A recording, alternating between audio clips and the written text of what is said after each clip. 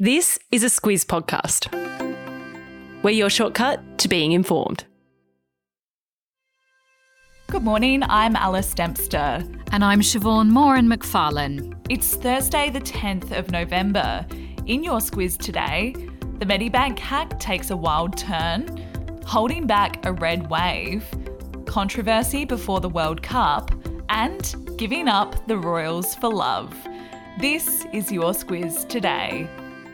Siobhan, it's becoming clear what customer details the hackers behind Medibank's cyber attack have leaked. Yesterday, we talked about a small portion of the data they'd stolen being posted, and Medibank has confirmed it includes things like names, addresses, dates of birth, and health insurance claims of about 200 customers.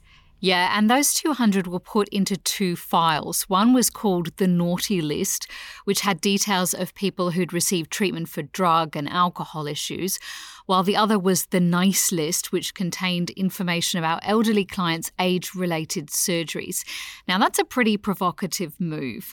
And Medibank boss David Koskar's mobile phone number was also published, and he's not the only big name who might be personally affected by all of this. Yeah, you're right. PM Anthony Albanese and Home Affairs Minister Claire O'Neill both came out yesterday and said that they're both Medibank customers, so they are understanding of the concerns that people have about the breach. And in terms of who's behind the attack, it's still not really clear, but what is known is that the information was posted on a site run by a group. And we're not too sure about the pronunciation of this, but we're going to go with Revil.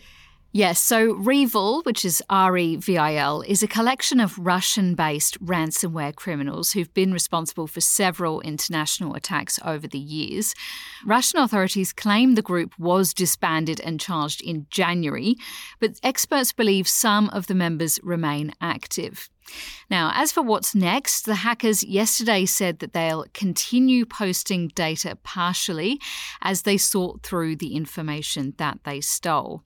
And in the meantime, our federal police have stepped up their response by expanding Operation Guardian, which was originally set up to protect the victims of the Optus hack, but it's now also going to include Medibank customers, and they're going to be monitoring the dark web for the sale and distribution of that personal data. Yeah, and despite that reassurance, experts say that customers should be on high alert for scammers contacting them.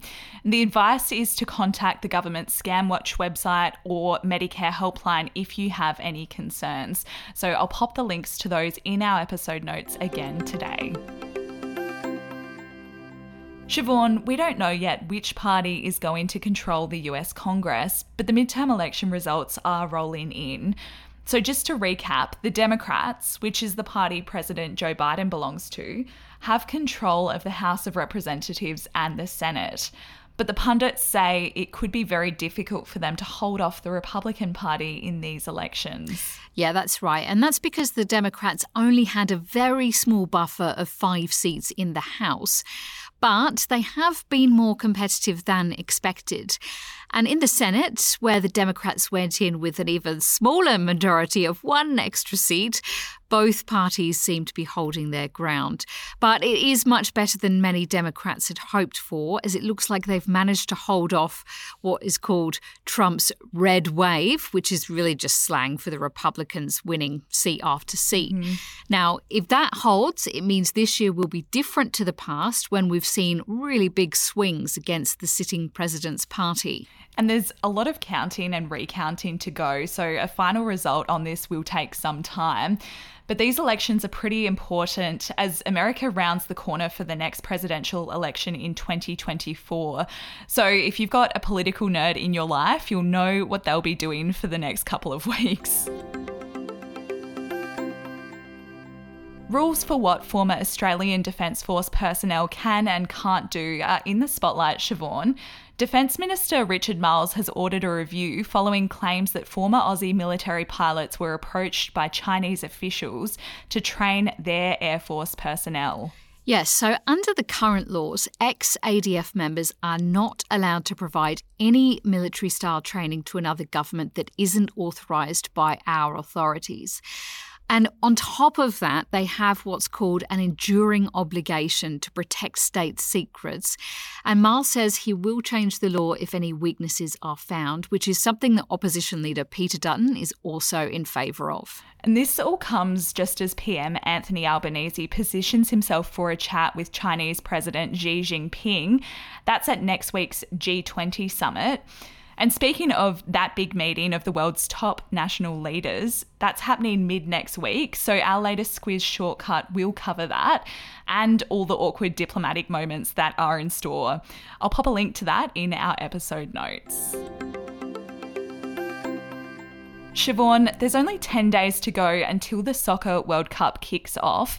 It's a huge event and officials are putting in a fair bit of overtime given the controversies related to it being held in Qatar this year that keep on coming. Yeah, so just to back it up a bit, there's already been protests and complaints about Qatar hosting the event due to their poor human rights record.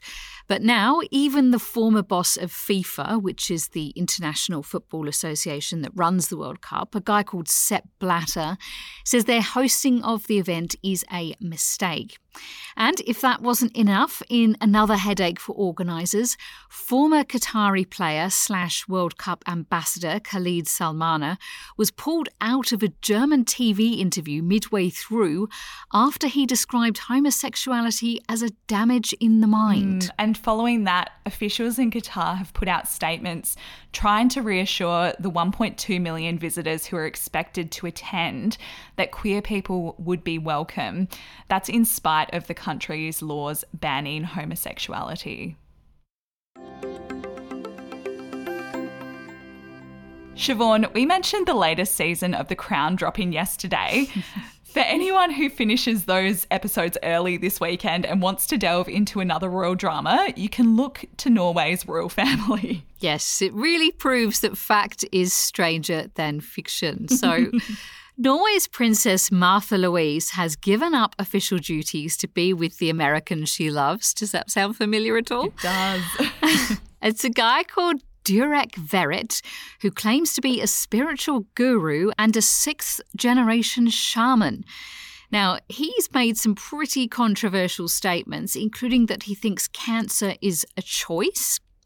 But the couple are engaged and planning to live and work together in California, where he sells wellness products and services. But the princess also has a spiritual side hustle, writing books about her interactions with angels. Now, I don't think I'm drawing a terribly long bow to say it is a bit reminiscent of Harry and Meghan, but with a slight paranormal twist. It really is. And similar to the British royals, Martha's parents, King Harold and Queen Sonia, said that they're sorry to see her go.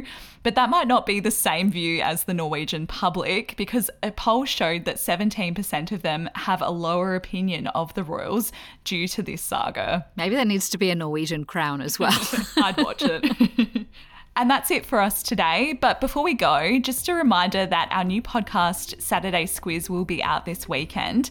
Claire and Kate will cover the big and quirky news of the week. And it's a bit of a peek into the conversations we have amongst the Squiz team on everything from interest rates to whether making a salad can be called cooking. Thank you so much for listening today. We'll be back with you again tomorrow.